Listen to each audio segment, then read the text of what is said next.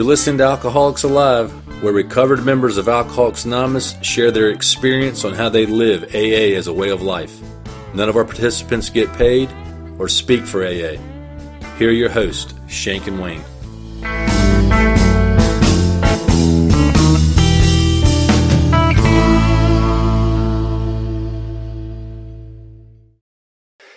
Shank, the votes are in. Hit me with it. Hit you with it?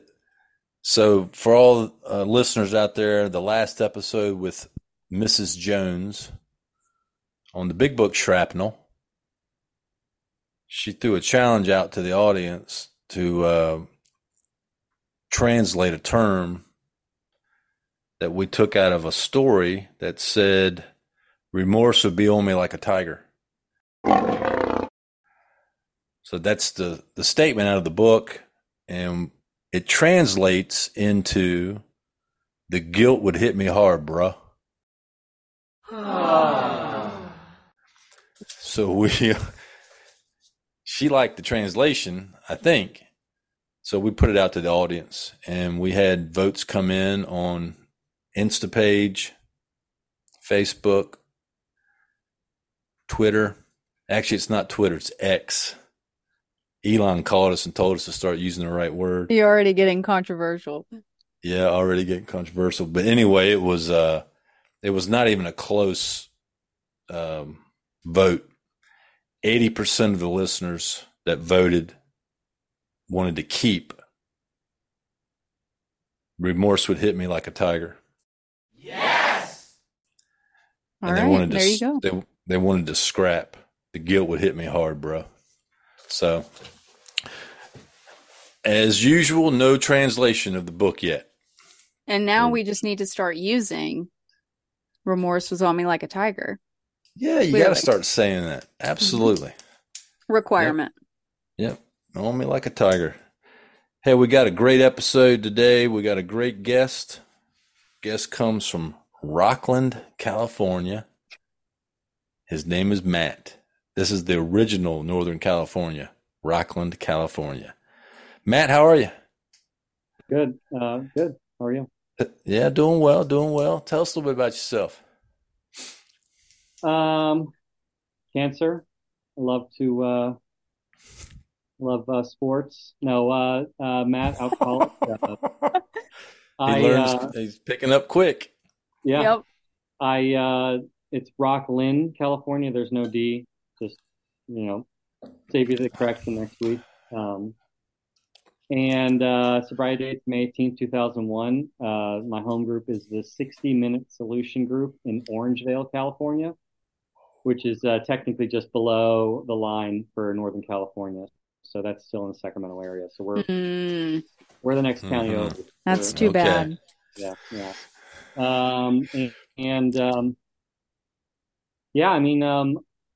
So the show notes say to a brief description of my last drink, and it actually was not very heroic. Had I known that I was going to have to tell this story, countless times over the next few decades, I would have tried to make it more badass. But unfortunately, my last drink was in my brother's room. We were watching the movie Boondock Saints, which we had to go to several Blockbusters in Northern Virginia to find it. Nice. And I was finishing the rest of a 12-pack of Budweiser, and I gave him the last one, and he said, "You don't want it?" I said, "No, man, I got to wake up early for rehab tomorrow." And that's kind of how it went. I mean, just for the sake of time, what had got me to that point was, I don't know, over the years leading up to that, I had kept going in and out of, fresh starts and waking up to tell myself, like, I got to do something different. This time's going to be different. Waking up like humiliated or broke or unemployed or homeless or, a combination of all those things. I would go on these runs and I would come to kind of in that spot. And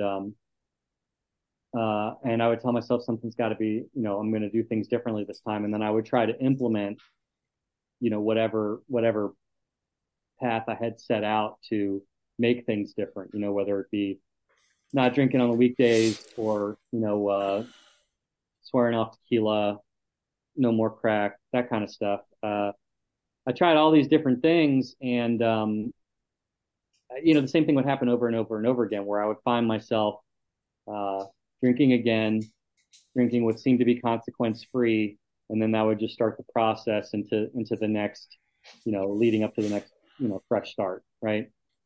And what ended up happening was a couple months prior to going into rehab, I had a night where my path had fallen apart again. My plan for control had fallen apart, and I had a pretty low class weekend in DC, and I came to in the afternoon and told myself, this I've got to do something different. I've got to make a change. It was just like so many other mornings, and uh, this thought in the back of my mind was, came after that and was like, it's never going to be any different. It's always going to be like this. You're never going to change, and I suppose that could be a depressing thought, but it kind of prompted this idea of maybe I need to go to rehab. I don't know. I mean, I had heard of AA and all that stuff, and this isn't a rehab talk. Rehab's just sort of where I got the introduction, you know, Right. and that started the process into me getting sober. And in between that day of calling up the rehab and the day of going into rehab, just we had the holidays, had a couple months of just drinking and getting as high as I wanted, because at this point I was going into rehab. I figured there was no point in stopping, Sure. Yeah. right? Let it rip. The rehab had us going to this waiting list group thing, and we would go there weekly and check in. I honestly can't remember what the point of it was, but they would give us urinalysis, and I just remember thinking like I never passed any of them because I'm going into rehab. Obviously, I'm getting high.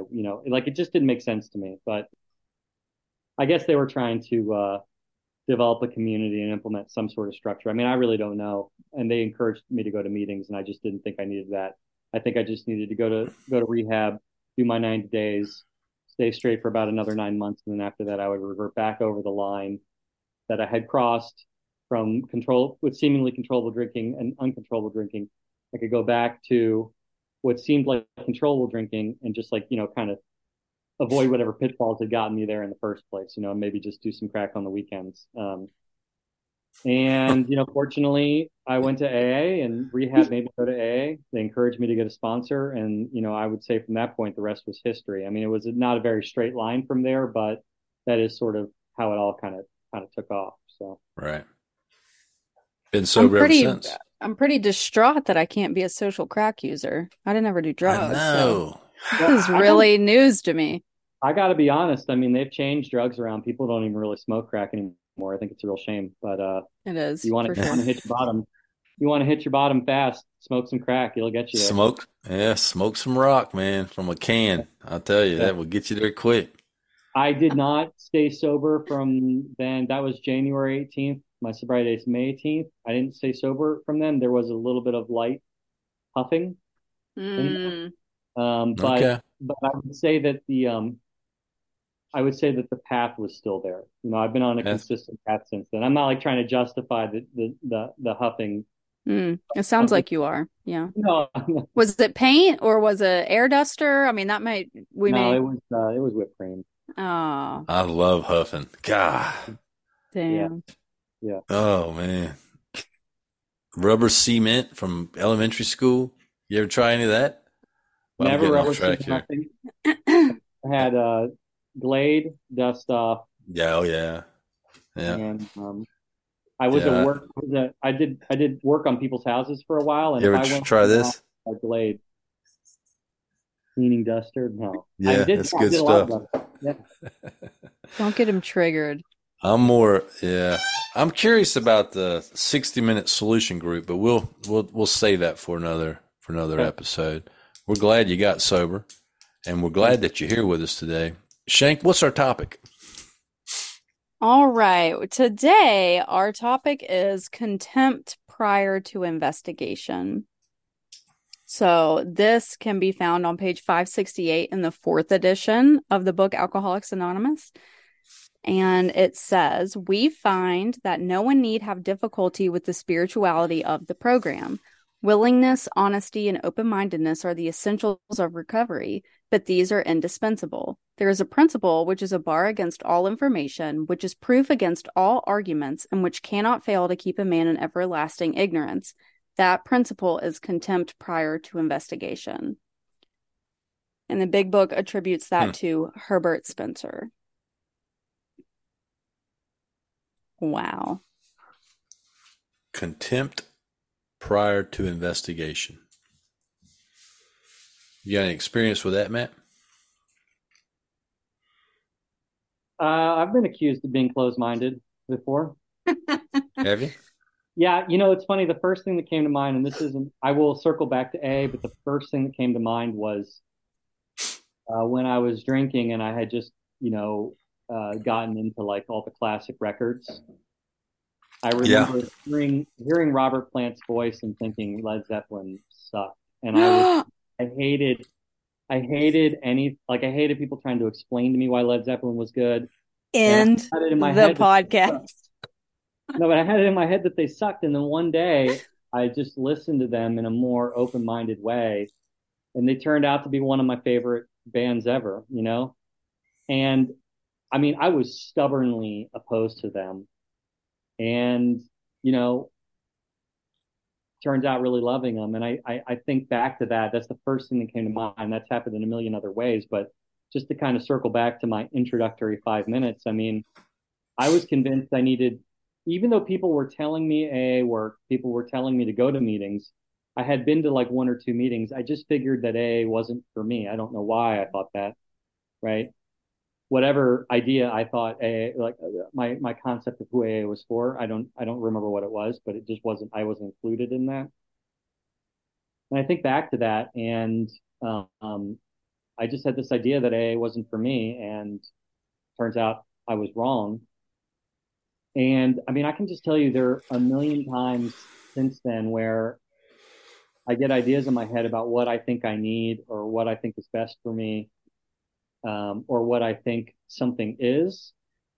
And just so often I'm so wrong. But I mean, I approach pretty much everything with a closed mind. I'm not saying that like that's not what I aspire to be anymore, but that's just like, Matt in his default setting. I approach everything as a skeptic. I approach everything as a doubter, and I just have a closed mind.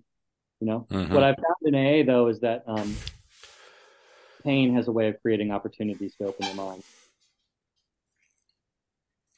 It sure does. It sure does. Shank, you ever had any contempt prior to investigation? I have. I really have. But I can't say that I knew exactly what those words together meant for quite some time, which I have learned is part of contempt prior to investigation. Matt kind of nailed it, but it's an intellectual laziness to even be open-minded to being convinced of something else, or to even hear something else and be like, oh, you know what, actually that makes sense. Like I may or may not agree with it, but okay. I can relate to intellectual laziness. So Yeah. It's funny so the idea of contempt prior to investigation, I mean, when I got sober, it was kind of drilled into my mind to keep an open mind, right? I mean, it was like you heard it a lot. And I mean, a couple of the guys that I was working with, I mean, they said it was one of the keys. Well, just like the reading, it was one of the keys to getting sober was keeping an open mind.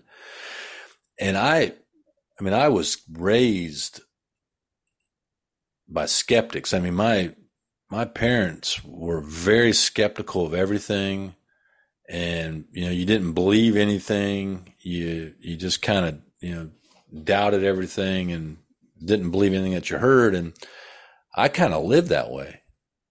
And it's interesting when I got sober and went to my first AA meeting and heard this guy speak, whatever that like that doubt and that skepticism and that closed mindedness was, it kind of disappeared for me, just for like AA stuff, not for other things.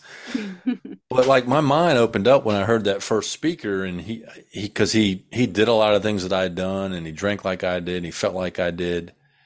But yet he was different. And for some reason, my mind started to open up to like, now this dude was way worse than I was. I mean, he was more than along the lines of Shank. He had done some horrific things. And, but yet he was sober, and he had been sober, for a number of years at the time. And hearing stories of people and listening to people's, sharing their experience really helped me to open my mind and to think that, maybe this thing can work for me if it worked for them. The interesting thing about this particular statement this is probably worthless information for some of you, but in the first edition of the big book, this was actually the beginning of somebody's story. The spiritual experience was not in the back of the book at this time, and there was a story in there called An Artist Concept. The guy's name was Ray Campbell. He got sober in February 38, and he started his story with that quote. And he, when they published the second edition, they took his story out of the book, and they moved that statement to the back under the spiritual experience. Just a little history for you. The guy also designed that circus cover for the first edition. He was an artist, and he actually designed that cover with the red and the yellow and the blue on it. So, did he stay sober? Ray Campbell did not stay sober. Well, shoot. That's a proven fact that he did not stay sober. But he did write a cool story, and he did provide us with a cool quote, and he made the jacket to the book. Love it. He still had a contribution. So something that I find interesting, both of you have been sober longer than me, is it seems that in relation to contempt prior to investigation, that a lot of times we're quick to acknowledge that God will help us with our alcohol problem, with our drinking problem, but doubt that God can help in other problems other than that. So you get sober. For me, I got sober.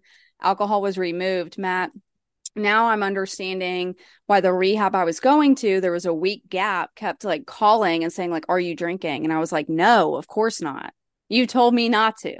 So now I understand like why they were so concerned. I guess most people just have a big hurrah before going to rehab. That was not my case. But, I had hit a bottom, I guess, so far that I just knew that I couldn't continue living the way I had been. Alcohol had to be removed, but I knew if I was going to just continue to live in this world, being incarcerated or not, I was going to have to turn myself over to God. I don't know that I knew those terms at that time, but I knew I could not continue doing anything that I had been doing before.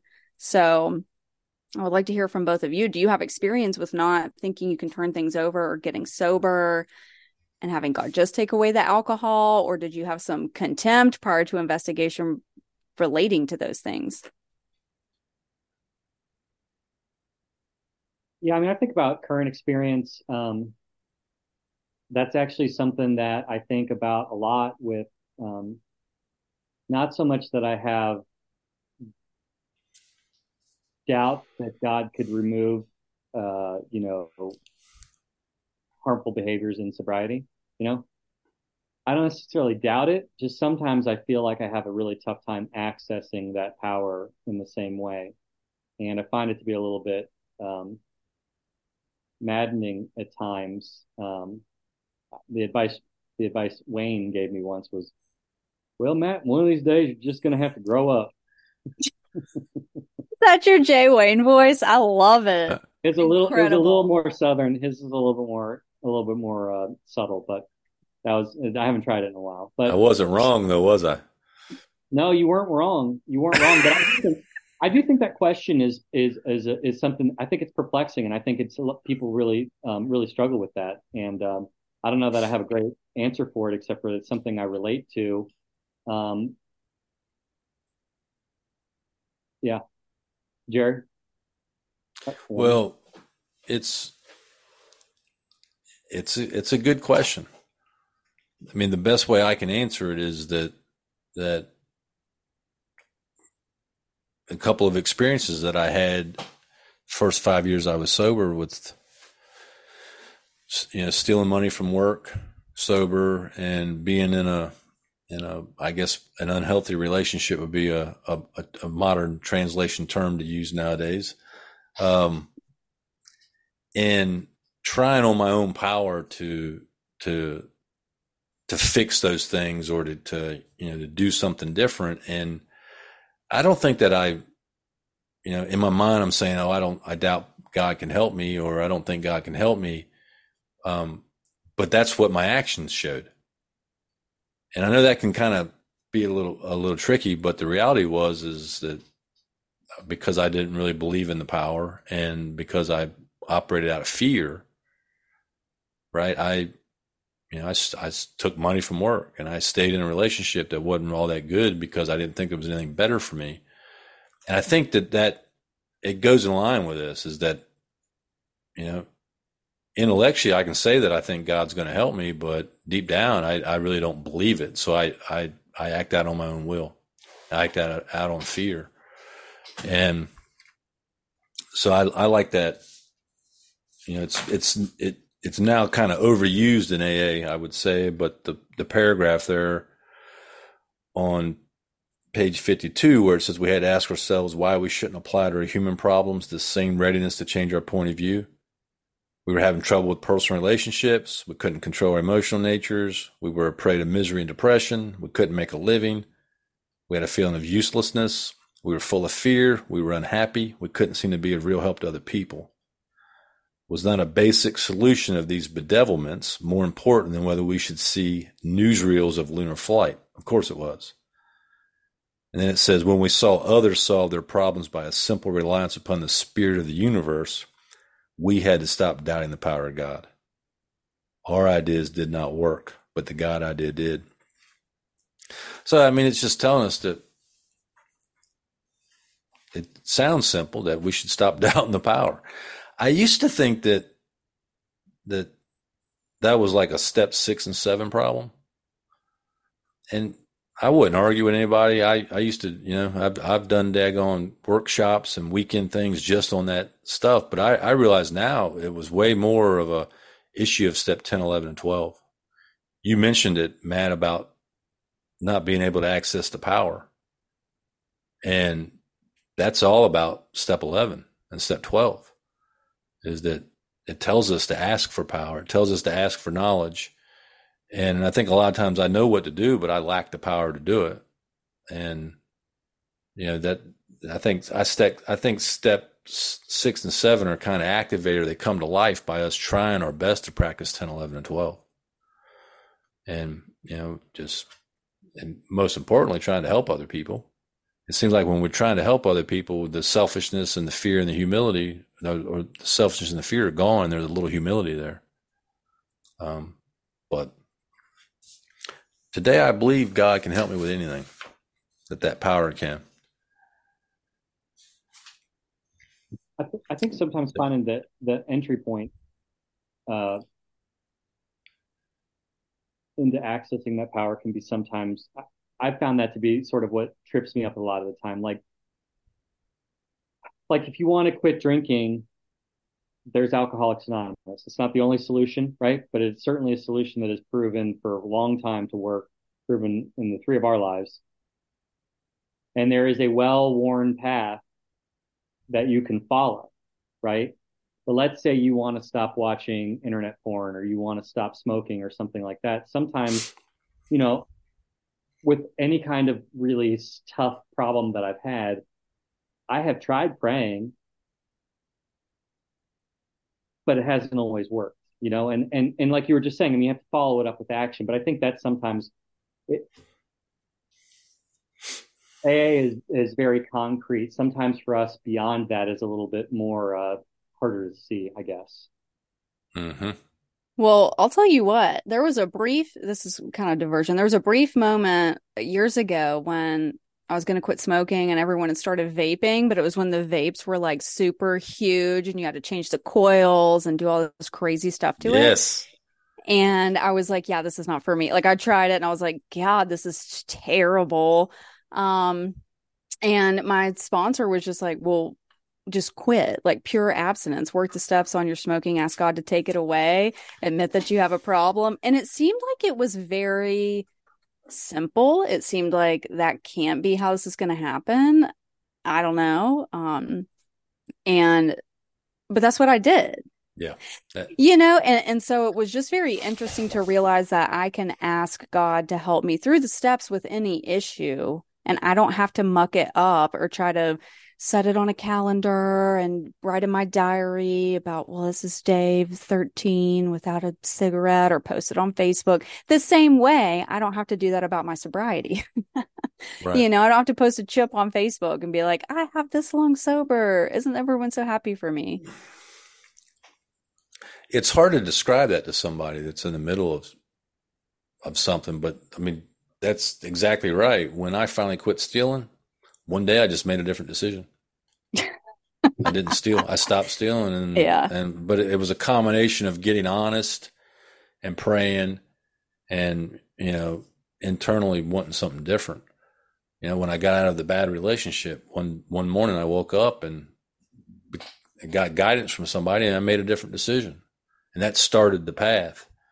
And I think that's the point to where I've started practicing faith. Mm-hmm. They didn't know it, but that's what that was.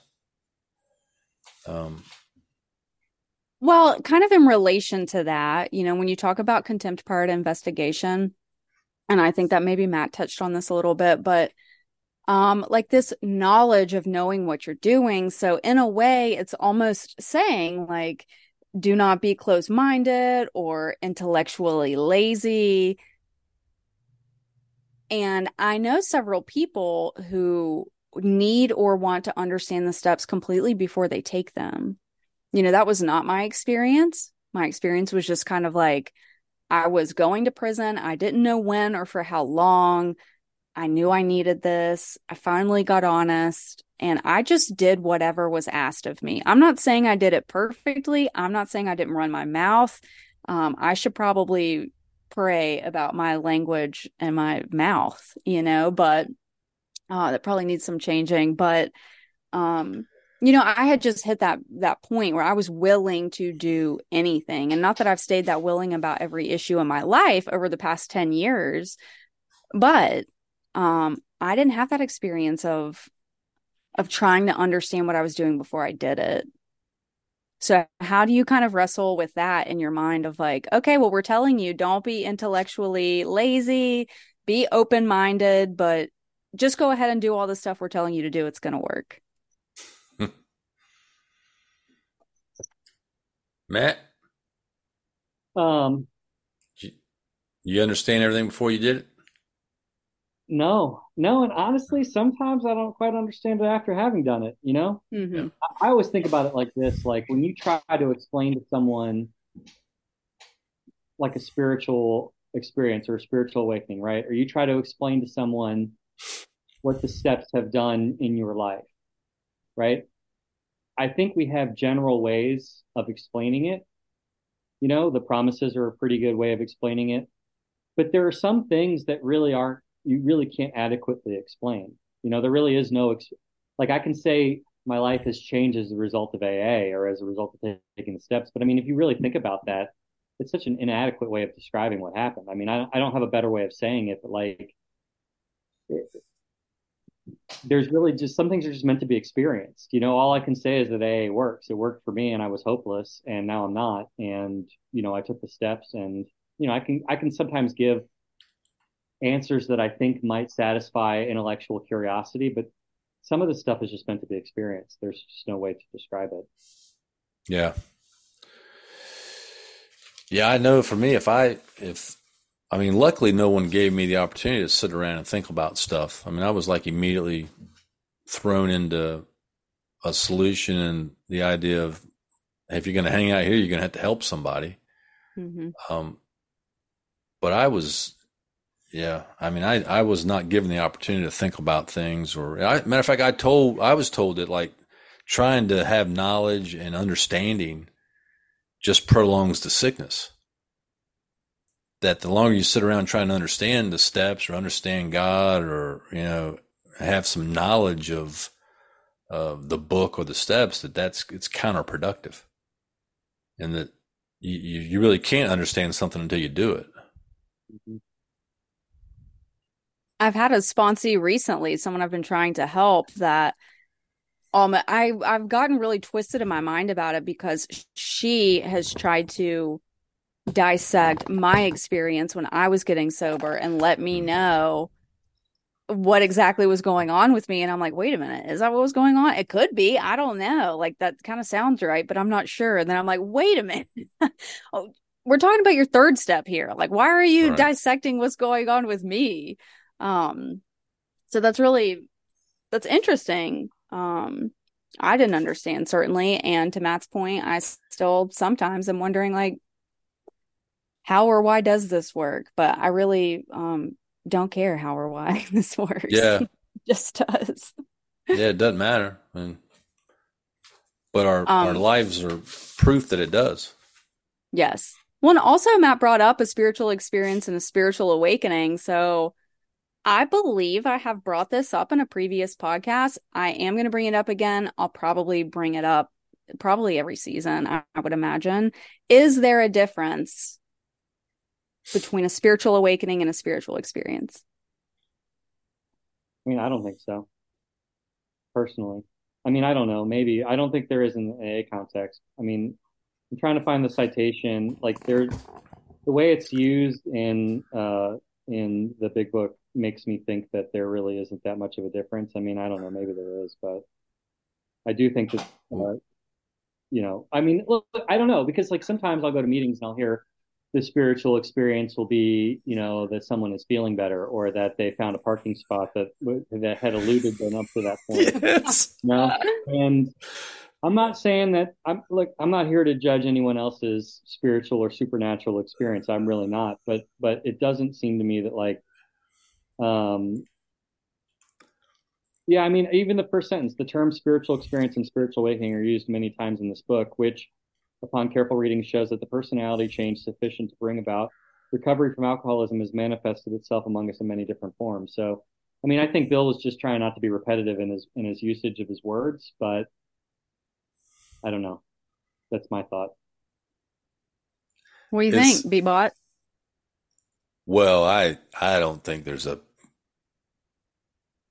bit of difference in them. And I know that I mean, I've never argued with anybody.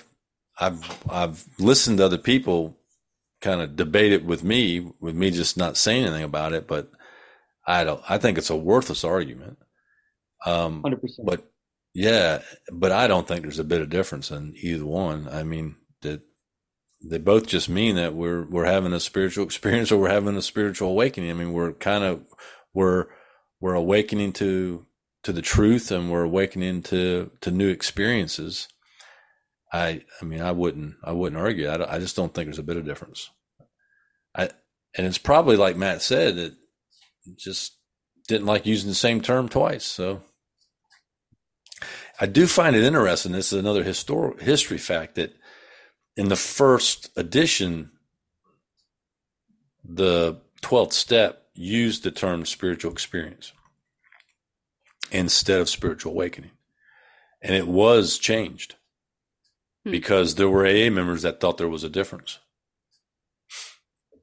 That So, tale as old as that time they then. thought that the experience, they thought the term experience meant that you had like a blinding light or burning bush type experience, and that they felt like that was just, not everybody had that experience, so they changed it to awakening.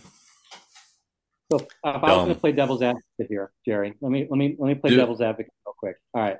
because I just thought about this. So in the 12th step, when it says having had a spiritual awakening, right, as a result of these steps, I suppose you could make an argument. And again, I 100% agree with you that this is not a core. This is, I'm happy to talk about it, but determining the answer to this does Sure. not affect our sobriety one way or the other. Yeah. This is, to go back to the earlier question, this is not something you need to figure out before you take the steps. But I suppose that you can have a spiritual experience without really having the same level of awakening that comes from taking the steps, right? Like you can have a spiritual experience while you're out there, doing your thing.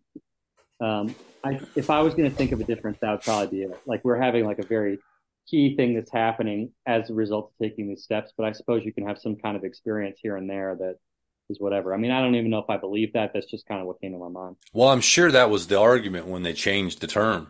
That's probably what some of the early A members were kind of arguing that, but I mean, an experience, I mean, it doesn't necessarily mean boom, like right now. Experience can happen over time, just like awakening can happen over time.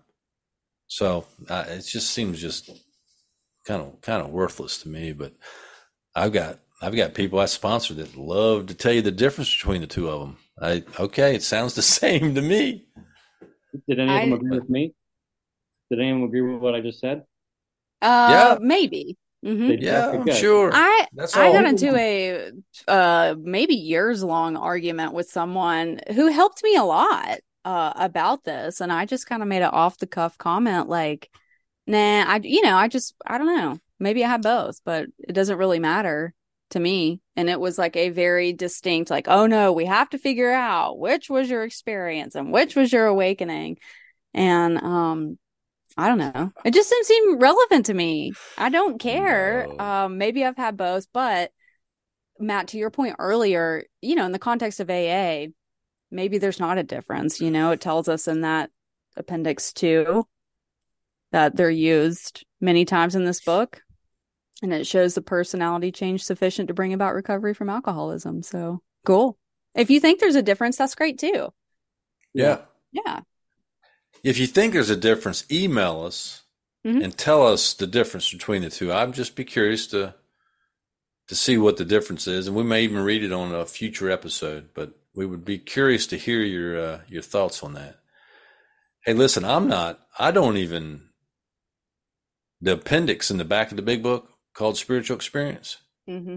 It should have never been put in there. I know that's going to sound radical to many of you. I think you like saying radical stuff. Just you throw it in there. It doesn't need to be explained. Well, obviously it does, because we've just had this whole conversation about if there's a difference between an experience and an awakening. Daggone it, Shank. Okay. I thought of one other thing on this too. Let it stay. What you got? All right. So in theory, an awakening is probably something that would only happen once, right? Like you'd have to fall asleep again in order to be awoken again, if that makes sense. Like once you're awake, right? So in theory, an experience could be something you could have 20, 30 times a day. So that would be my only other thought about it. But I really do I genuinely think I think it's just a word choice thing personally, but Yeah. Well, now you got me thinking about it. Maybe maybe there is a difference. More will be revealed, guys. It's probably not worth. It's right to GSL. Let's see what they say. Mm-hmm. I wonder if there's a plain language translation for both of those terms. Well, that would be that could potentially answer our questions. Yeah. Well, here's one thing we know is that keeping an open mind is a good idea in Alcoholics Anonymous. Absolutely.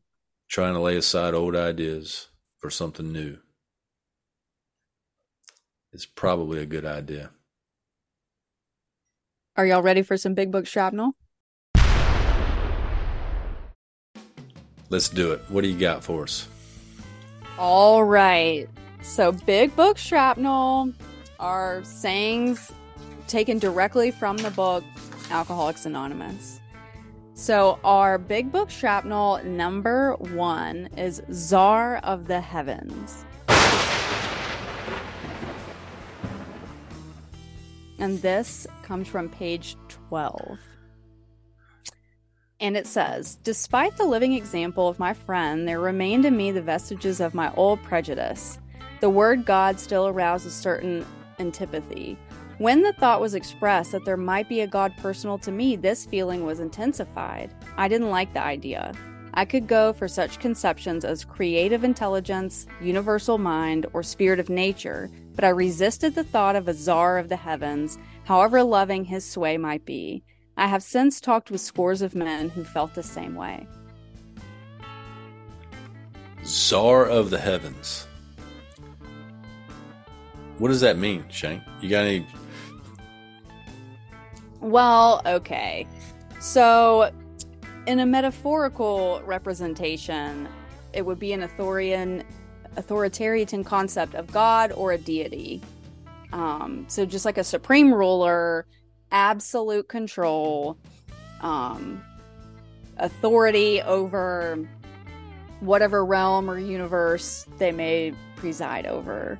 So I think that the term is used kind of to express resistance or discomfort with the idea of like this deity that's characterized by strict power.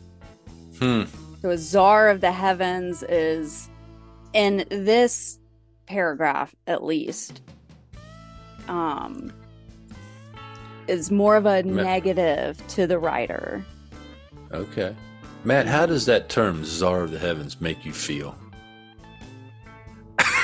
Well, I mean, I thought it was Caesar of the heavens, the way it's, I don't know. But is it Caesar? No, it is czar. Well, you got all those. Hey, you're the educated one on this. That's right. We're going to take your word for it. So, I mean, I don't know. Like, I guess I think of it like, so he uses these kind of like really like huggable, fluffy kind of ways to describe God, creative intelligence, universal mind, spirit of nature. Spirit of nature is very tree hugger, kind of happy. And then you have Czar of the heavens, and Tsar, I'm pretty sure, is like a Russian dictator, or like an old school one, right? Like I don't think they have those anymore. But so I guess he's just thinking of it as like a God personal to me, like a huggable, lovable God versus like wrath of God, Tsar of the heavens. And it was back during the Soviet Union too, so I'm guessing there was a little bit of this predates the Cold War, but still, I don't think we were with the Soviet Union back then. So maybe the bill he was also in World War I, so I don't know. Maybe he was just thinking, I hate those Russians. Right. It could be Czar of the heavens. I like it. Caesar, huh? He said czar instead of dictator, but I don't know. Maybe we're coming at this many years later. Yeah. True. I have to think through Caesar of the heavens.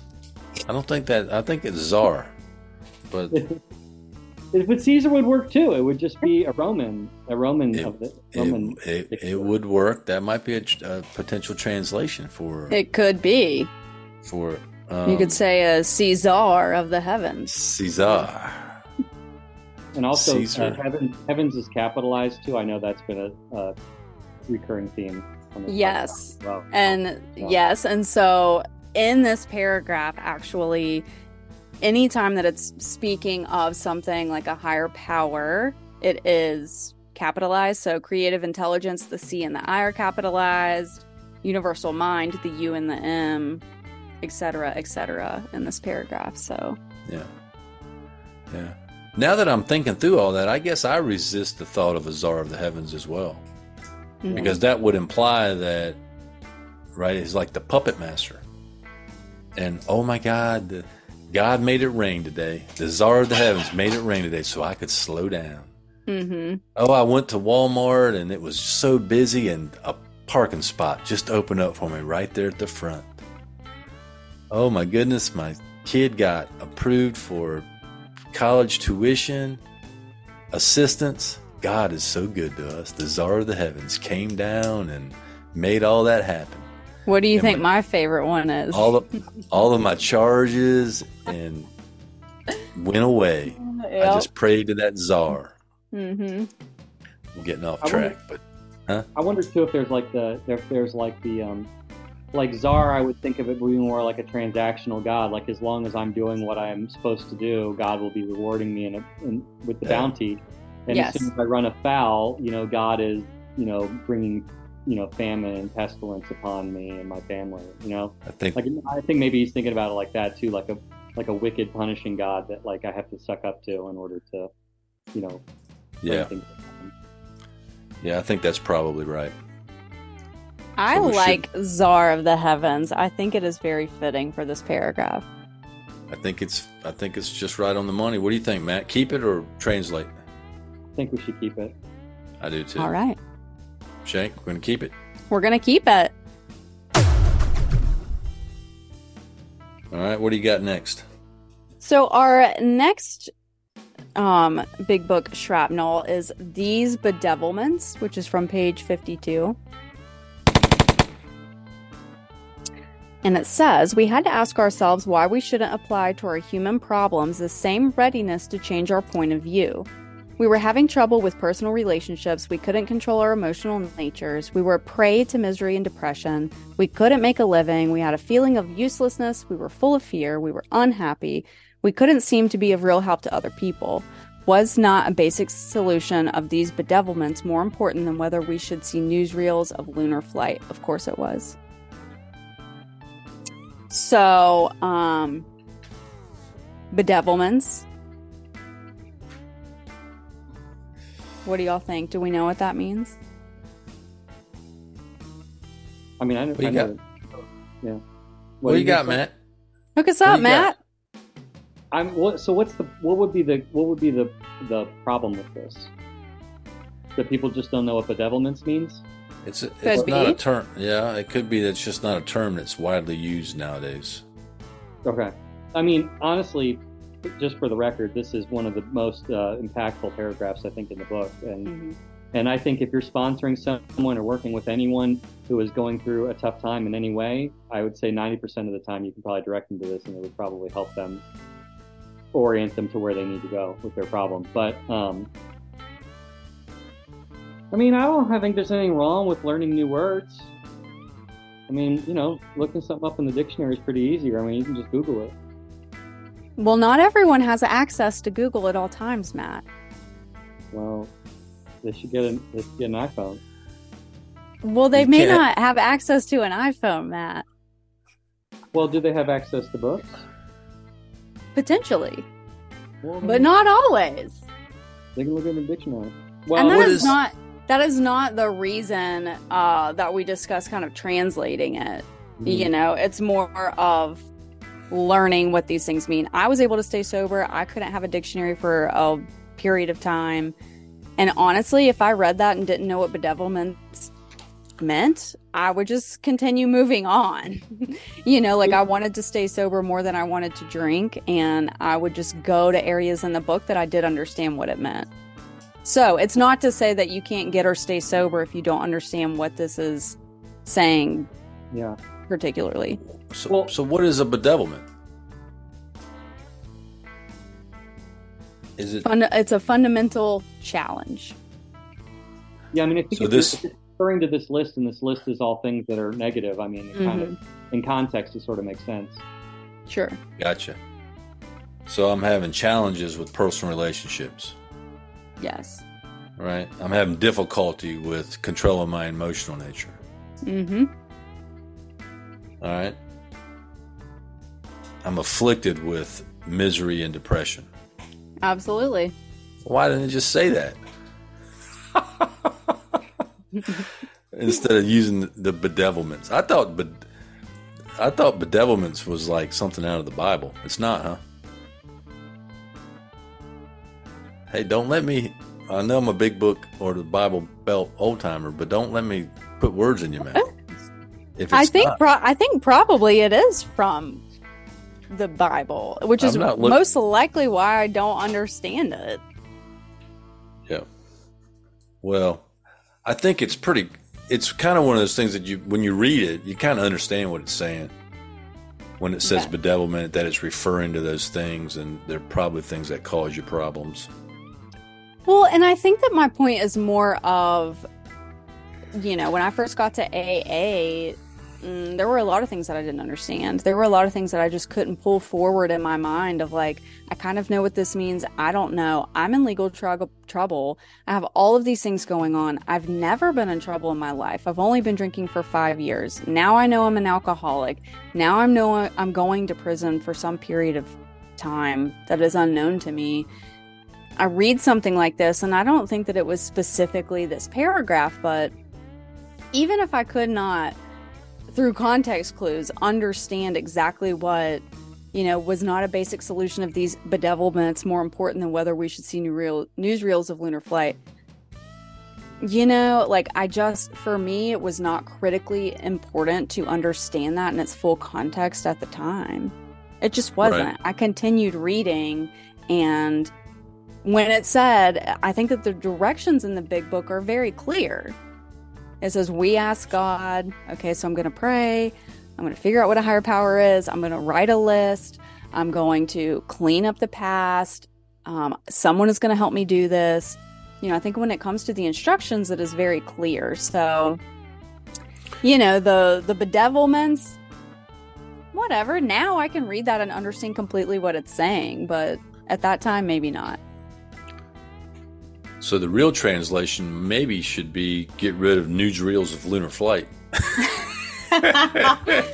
It could potentially get rid of those mind whammies, That's horse and buggy stuff there. That's horse and buggy stuff. Oh my goodness. So what's a translation of bedevilments?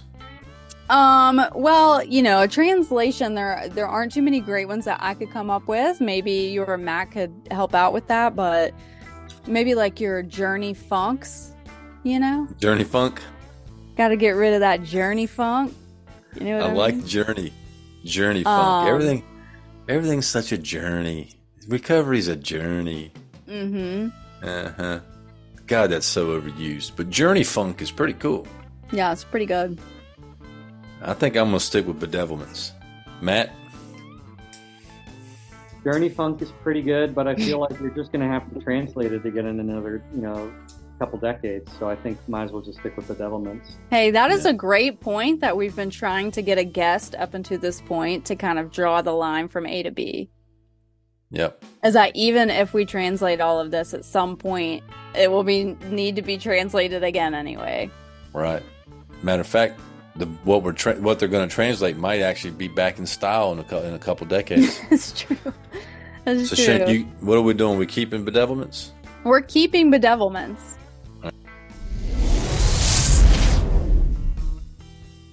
All right.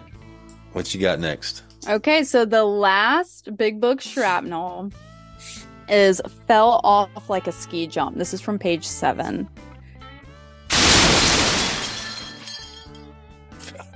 And it says, but it was not, for the frightful day came when I drank once more. The curve of my declining moral and bodily health fell off like a ski jump. After a time, I returned to the hospital. This was the finish, the curtain, it seemed to me. Mm-hmm. So, the curve of my declining moral and bodily health fell off like a ski jump.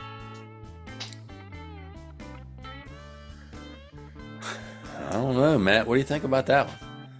I mean, grammatically, it's a real mess.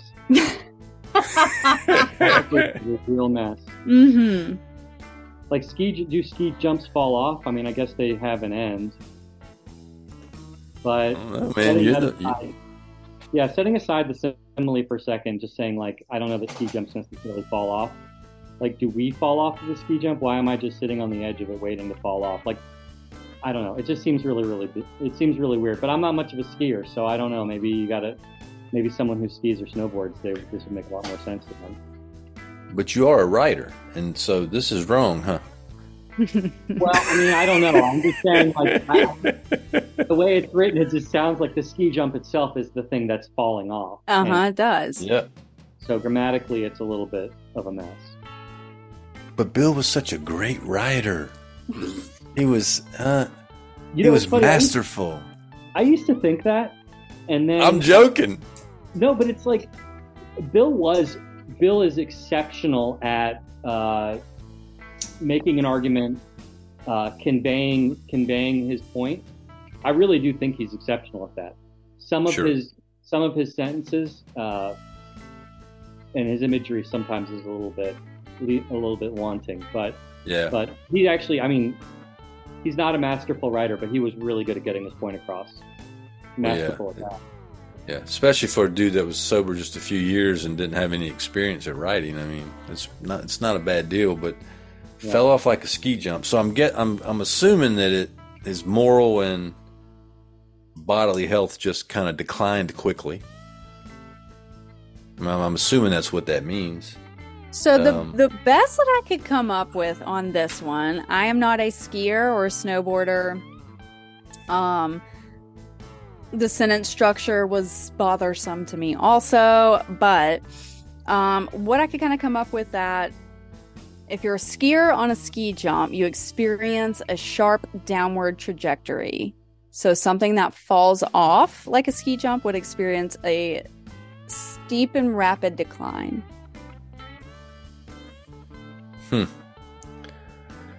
That's about all I have. Well, I think all three of us probably have our own experience with our lives falling off like a ski jump or declining quickly. But I'm calling. What's a good translation for this one, Shank? All right. You got any translations for it? Well, I do. Let's see what you got. Okay, so we could say crashed and burned. Crashed and burned. Maybe a little more understandable. We may need to change it to like an airplane situation, but we could have the curve of my declining moral and bodily health crashed and burned. I don't know if Matt would support that sentence structure a little more. Or it's not bad. We could have the curve of my declining moral and bodily health took a nosedive. Ooh. You like either one of those, Matt? Took a nosedive.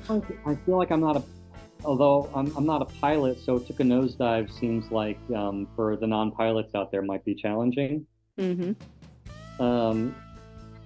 You could also just say my health declined, which would save. Declined rapidly. It's too simple. It is too simple. Also, ski jump is hyphenated. We didn't get into that. But that's actually, I'm not sure why it's hyphenated, but I don't know. I'd say just keep it. I don't know. Why is it hyphenated? I don't know. He's trying to make it into one word, but I don't think it is one word. The curve of my declining moral and bodily health declined drastically. That would work. Mm-hmm. But you know what? Fell off like a ski jump is so dramatic. It is. Man, it fits. Even it just sounds like that must be really bad. Yep. But also, I mean, so now that I'm going into the rest of the sentence, I mean, the curve of my declining moral and bodily health fell off like a ski jump. I mean, he just said it's declining, so why is it's declining more? I mean, this really is a mess. I will say, though, that as many problems as I have with this sentence, I never noticed it until now. Right. You're welcome. Thank you. Yes. I'll never read it the same. The curve. That's interesting. So he could just be like, I got sick, bro. He could. See, that's the exact point. That's the whole sentence. I got sick, bro.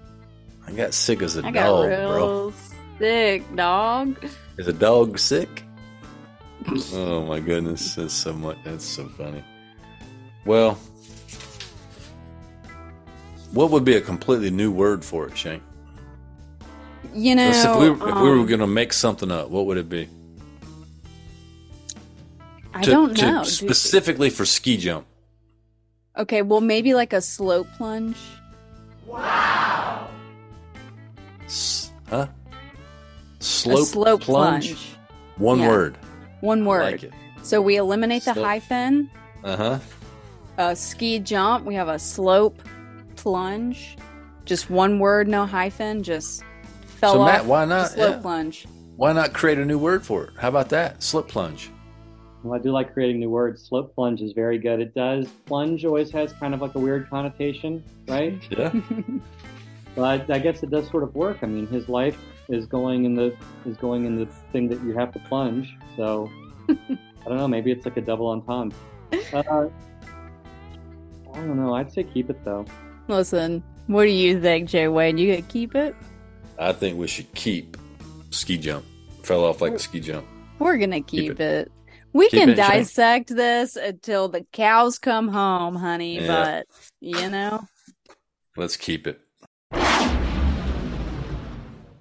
reality is the book is perfect the way it was, divinely inspired.